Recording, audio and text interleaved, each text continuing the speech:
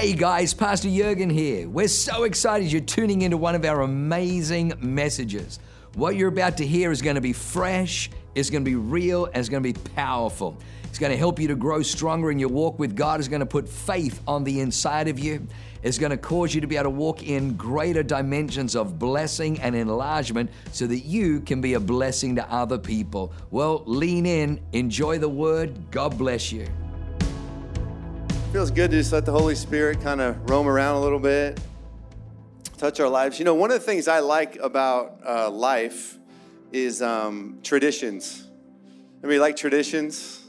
I like traditions. I like Christmas morning. I like to know that I get to get up early while my wife stays asleep for a little bit, and that my kids have probably already gone downstairs and taken a peek, but then they come back up and act like they haven't, then they wake us up, and we get to go down and give them presents, and they get to open their presents, and then they get to play a little bit, and then we go to my parents' house, and we have the best coffee cake you could imagine, egg casserole. My sisters come over, the cousins come over, the kids get to play, we get to relax on my dad's chair. I like traditions like that. I like the fact that we go on vacation every year. I like the fact that I can look forward to that. I like the fact that we get to go to the beach house every year. Every single year in October, we get to go to the beach house. I look forward to that tradition, that ritual that we do as a family. I like that. I like getting into routines and sometimes doing like rituals, not like weird rituals, but like athletes are known for superstition, right? So baseball, I can remember one year in Florida when I was playing, I ate the same 3 meals for lunch the whole summer. Just rotated, 1, 2, 3, 1, 2, 3, 1, 2, 3, because I thought it was like good for me or something. Like I would get good luck. I would get more hits. You stand in the batter's box the same way. You dig in the same amount of times. You take the same practice swings. All this stuff. Wear the same undershirt. Like every single day you wear this, and there's 140 games, by the way. So you like do the same thing every time, and then sometimes when it doesn't work for a week, then you change it a little bit, then you do that for the next month. And so the superstition, there's no power in superstition. There's no power necessarily in ritual, but it gives you a comfort and a confidence and a certainty to be prepared to play. I like traditions because I know what to expect. I know the routine. I know how it goes. I like to know that. It gives me confidence and certainty. Traditions can mean different things at different times. For example, if you have a trauma in your past, and because of that trauma, you now have a ritual or a tradition or a formula that you do every year at that time, it might mean something more to you than just your wearing the same shirt every day for a game. Because it was based on a trauma, it was based on a memory, it meant something to you. Or maybe it means something to you in different seasons for different reasons. For example, if you've had a rough year with your family or whatever, but at Christmas you know that you're going to be able to go and spend time and relax and unplug, maybe that year Christmas means more to you than the previous year when everything was going great. So because of different seasons and different reasons, traditions or rituals or formulas might mean something different to you because of what you're experiencing in that time. One of my favorite American traditions starts with a song. And I'm going to have Ali Anderberg sing it. Can you guys just stand to your feet?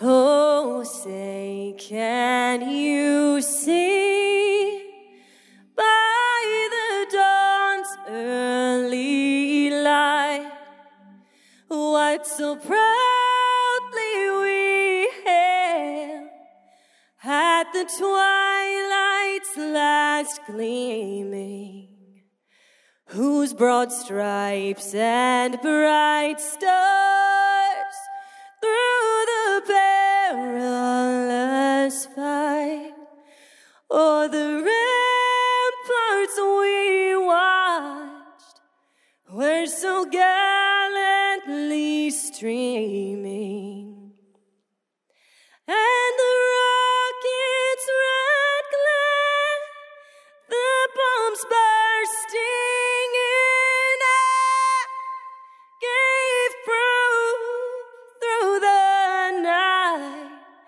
that our flag was still there. Oh, say does that star-spangled banner yet wave o'er the land of the free and the home of the brave.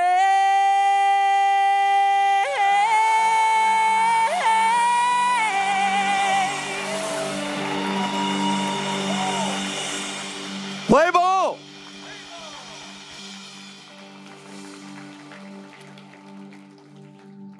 You can be seated. I love that tradition. Francis Scott Key on September 14th, 1814, wrote a poem called The Defense of Fort McHenry. It eventually became the Star-Spangled Banner that eventually became our national anthem in 1931, officially signed into law by President Hoover. The national anthem I've heard maybe 1,000 times or more. Every time I hear the national anthem, even though it's a tradition, even though it's a ritual, even though it's a formula that is kind of combined with professional sports, it's powerful to me. And it means more to me now than it ever has before because of the world that we're living in. Sometimes traditions mean more to you depending on the season or the reason. Right now, I've never been more passionate about America. I've never been more passionate about the national anthem. Brings me to tears even before, even 5 years ago, but now even more because it's so powerful. And it's even more powerful when you know what it means. Rituals, traditions, formulas, they become more potent when you know what they mean. This song was written, or this poem was written at the end of the War of 1812, called the Battle of Baltimore, or the Second Battle for Independence. And British forces attacked America on the Baltimore harbor. Some 19 ships just started firing missiles and bombs at the harbor. And Francis Scott Key was actually held on a British ship as a strategic prisoner because he knew something about the attack. And so as he sat on this ship, he was watching what was happening.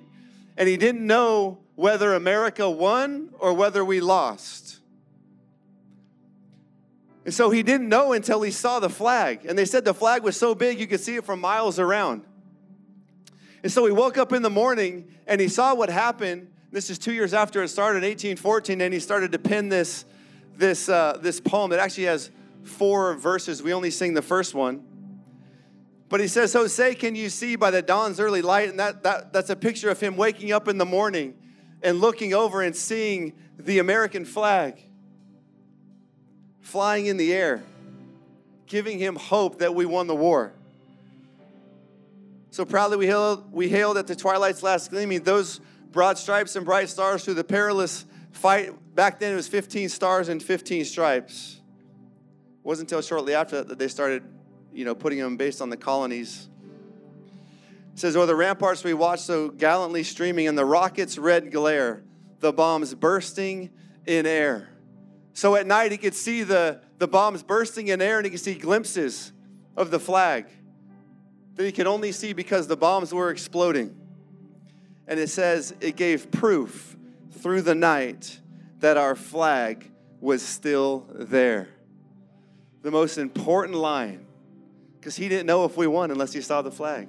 That's how they knew. The flag was still waving. The flag was still risen. Oh, does that star-spangled banner yet wave, or the land of the free and the home of the brave?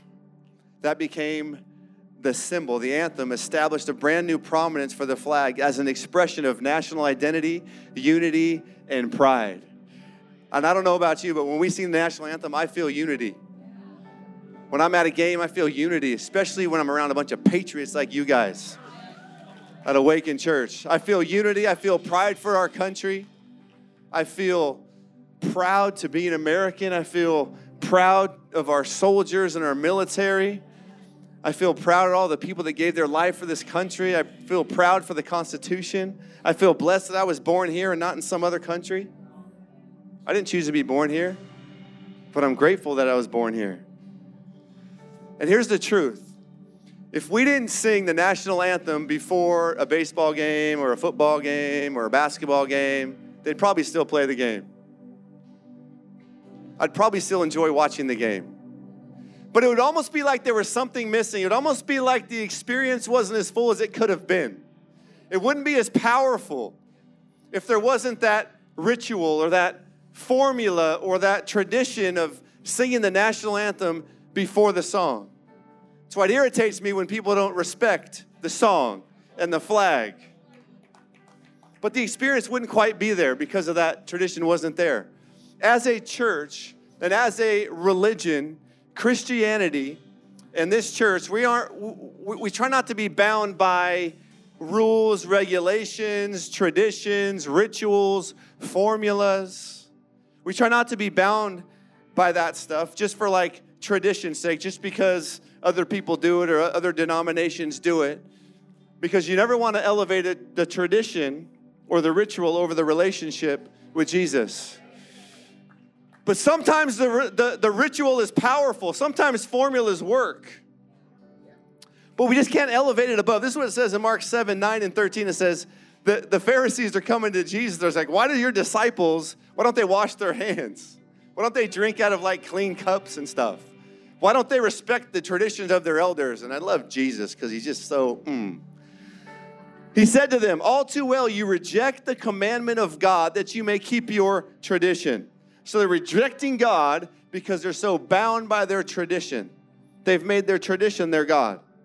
Verse 13, making the word of God of no effect through your tradition, which you have handed down, and many such things that you do.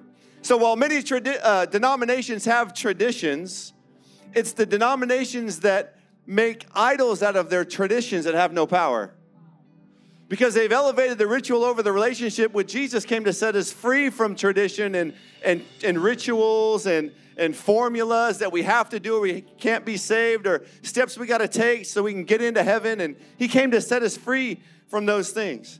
And I'm not Catholic. I've never been Catholic. I've never been Jewish. But I know Catholics and I know Jewish. I've experienced their services. I've experienced them in person. I have friends that are Jewish, close friends, best friends growing up.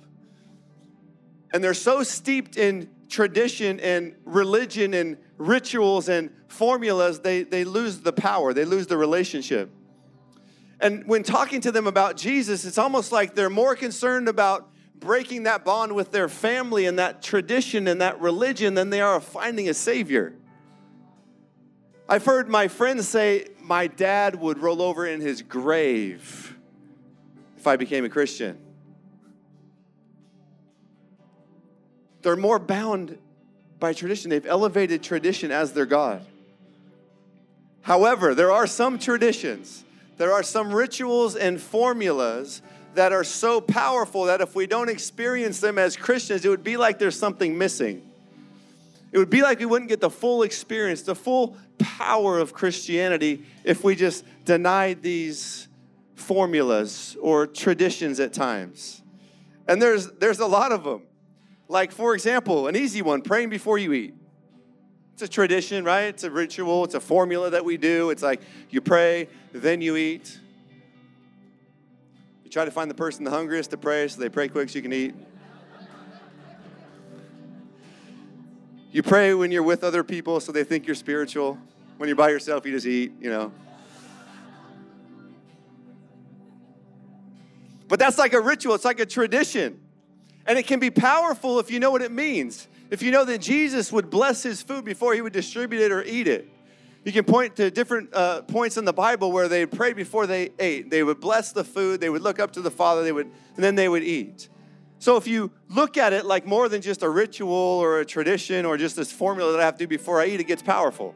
When you start to thank God, when you start to get gratitude for the fact that you've been provided for, that you have food on the table, that God is good, that he loves you, and you thank him and you remind yourself how good God is that you have food and that God, that you gave me this body. I pray that it would bless this body, that would nourish the temple that you gave me. Then it gets a little bit more powerful.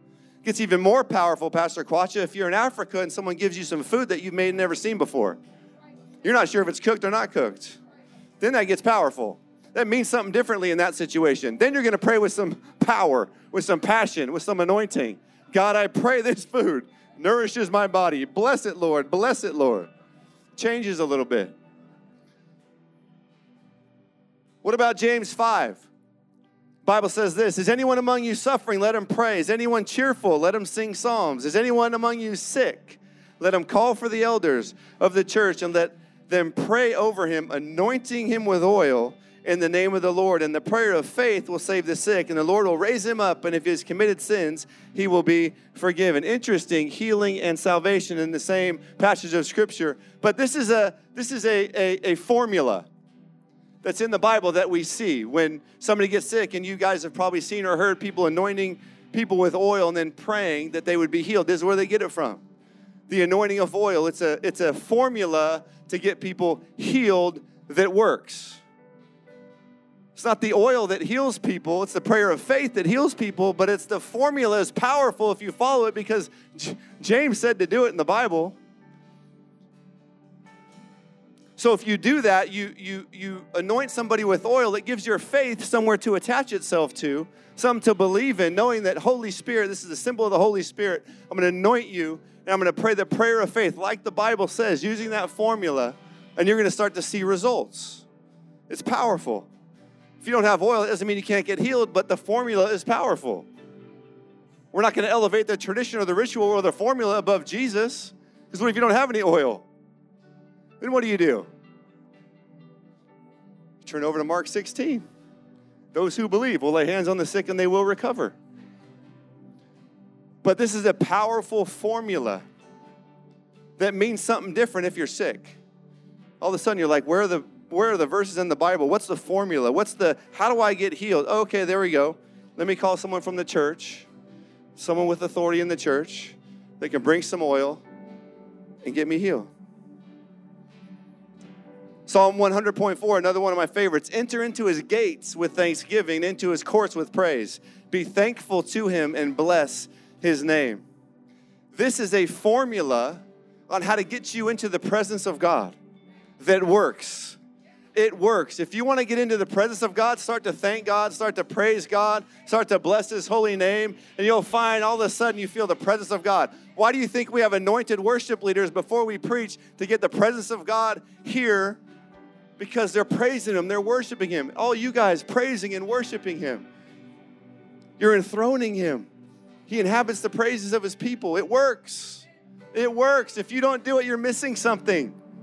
In Christianity, like you can still be a Christian, but you'll miss out on this. You'll miss out on that.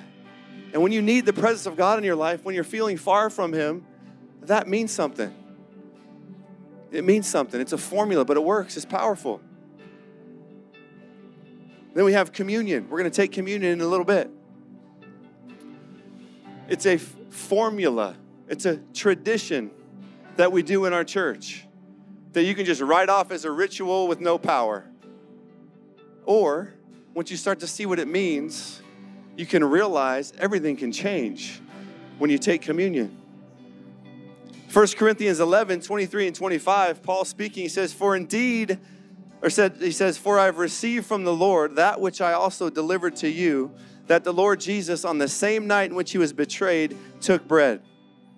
And when he had given thanks, there he goes, prayed for his food. He broke it and said, Take, eat, this is my body, which is broken for you. Do this in remembrance of me. In the same manner, he also took the cup after supper, saying, This cup is the new covenant in my blood. Do this as often as you drink it in remembrance of me. And so Jesus is sitting with his disciples. The last thing he did, he wanted to do communion. They did communion. Then the Bible says they sang a song. Then they went to the garden. So he says, do this in remembrance of me. Take this bread, my body, and take it. It's been broken for you, and this juice or this wine as the blood. Because the penalty of sin is death, And so you guys know the story in the Old Testament. They used to have to sacrifice lambs and goats in order for the shedding of blood, for the remission of sins. But John the Baptist says, behold, the Lamb of God, Jesus, who takes away the sin of the world. So he was the perfect lamb. And it was his blood that was going to be shed on Friday, on Good Friday, in a couple of days. Once and for all, his blood shed for the remission of sins. Both the sins that you did, you're doing, and the ones that you're going to do in your future. Then verse 27, it says, therefore, whoever eats this bread or drinks this cup of the Lord in an unworthy manner will be guilty of the body and the blood of the Lord. But let a man examine himself, and so let him eat of the bread and drink of the cup. For he who eats and drinks in an unworthy manner eats and drinks judgment to himself, not discerning the Lord's body. For this reason, many are weak and sick among you, and many sleep. We're going to take communion in a minute, but a lot of people overlook the bread. A lot of people overlook the bread. A lot of people don't really know what the juice really means. Or they know what it means, but they don't take it serious because it's just a ritual or a tradition. But the bread is powerful, and the juice or the wine is powerful. This scripture says that if you drink it in an unworthy manner, and to examine yourself, and that doesn't mean that you have to look at your life and say, am I worthy of taking communion? Have I done all the right things? Am I perfect? Am I this? Have I done this? That's not what it means. It means if you take communion and you don't actually believe what it stands for and what it means, what's the point? You're just in tradition. You're just in ritual. Just elevating a tradition above your relationship and above what Jesus did. And it says because of that, many people are sick. Because people take the bread and they don't realize the power of the bread. They don't realize the power of the body of Jesus and what he did for us. Did you know that before Jesus went to the cross, he went to the whipping post? Did you know that he was whipped and beaten to the point where you couldn't even recognize him? Did you know that there were bone chips and stuff in the whips that would pull off the skin off of his back? A lot of people think it was a Jewish crucifixion where he only had 39 lashes. That's not what it was. In Jewish tradition, 40 was death. So they would do 39 and then they would stop.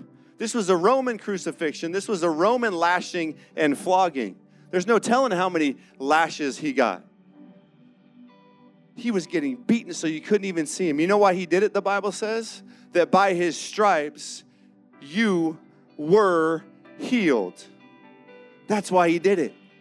But they don't believe it, and so many were sick, and a lot of them died because they didn't believe in the power of the bread, the power of his body. I want us all to stand.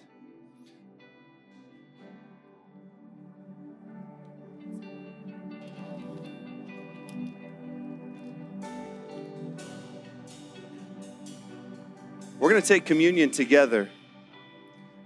The singers can come out too whenever you guys are ready. We have like a couple of minutes left. We're going to take communion together. I'm going to invite up the ministry team.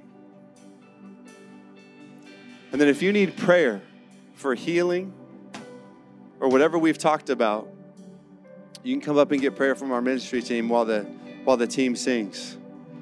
But I want you to just kind of hold up the wafer. And I want you to think about the significance of the wafer. The fact that Jesus went through that so that you wouldn't have to. He gave his back so you wouldn't have to be sick, so you wouldn't have to have diseases, so you wouldn't have to be in pain.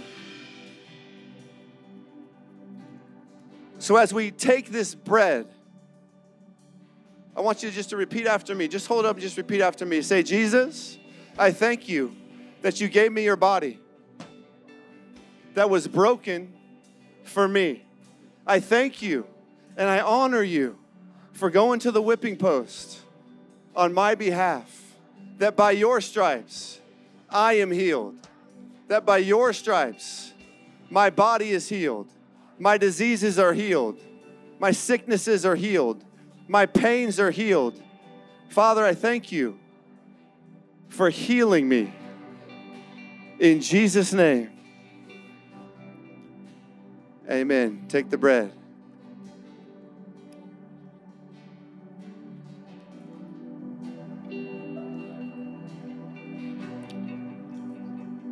Turn your palms towards heaven. If you got sickness in your body, if you got pain in your body,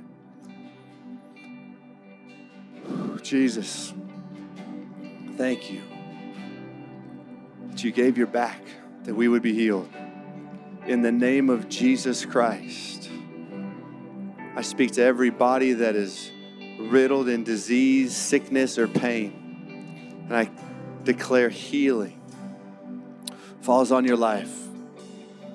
In Jesus' name, from the top of your head to the bottom of your feet, every cell in your body healed, every system healed, every disease healed. In Jesus' name, devil, you are bound. Spirit of infirmity, get off people now. In Jesus' name, now, now, now. Just let healing flow right through, right through, right through, right through. Chemical imbalances healed. Blood imbalances healed.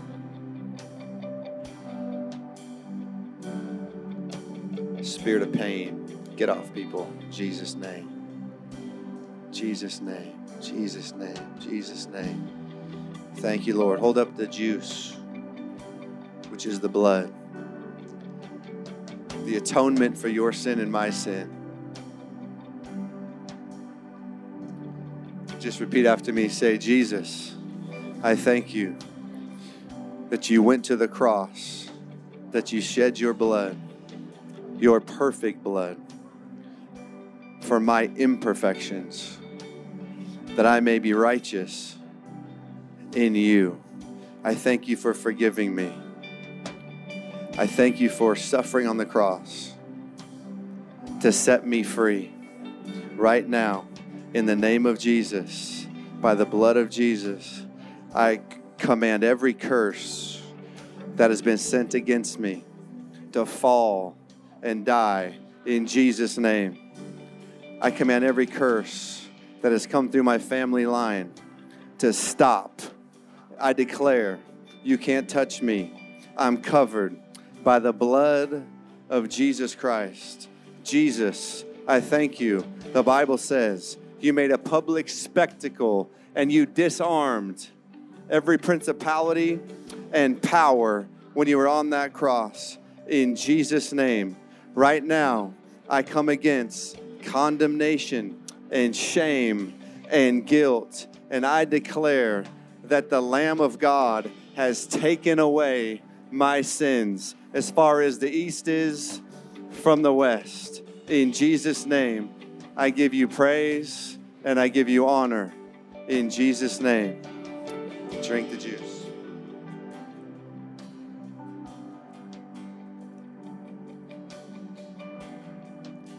If you're here tonight and you've never given your life to Jesus, I want you to come forward when the ministry comes up, and I want you to give your life to Jesus. That's the very first step. And then salvation and healing is your portion. Salvation and healing is your portion. Just lift your hands. I'm just going to pray for us. The team's going to sing a song. Ministry team's going to come up. Come up and get prayer. Come up and get ministry. Father, I thank you. Let me just pray for you. Father, I thank you for these awesome people. I thank you for the powerful formula of communion. I thank you that it's more than a ritual or a tradition, that it means something, that it's backed by the blood of Jesus Christ, by the stripes on his back. That's powerful. So Jesus, we thank you that you taught us to remember you whenever we take communion, that you taught us that we can be healed, we can be set free, we can have salvation, we can prosper because of what you did on that whipping post. and on that cross. So God, we honor you. And Holy Spirit, we give you permission to set us free in our minds, in our souls, in our bodies tonight. In Jesus' name, everybody said, amen. God bless you. Why don't we clap for Jesus one last time? Wow, what an amazing word. I hope you enjoyed that as much as I did. Hey, listen, for more information about our church, go to www.awakenchurch.com or subscribe to our YouTube channel if you haven't already, and download our app. It is amazing. It is chock full of incredible messages, information about upcoming events, and you can even support our ministry if you feel so inclined. We loved having you with us today. We look forward to seeing you again. God bless you. Live a life that is transformative. Bye for now.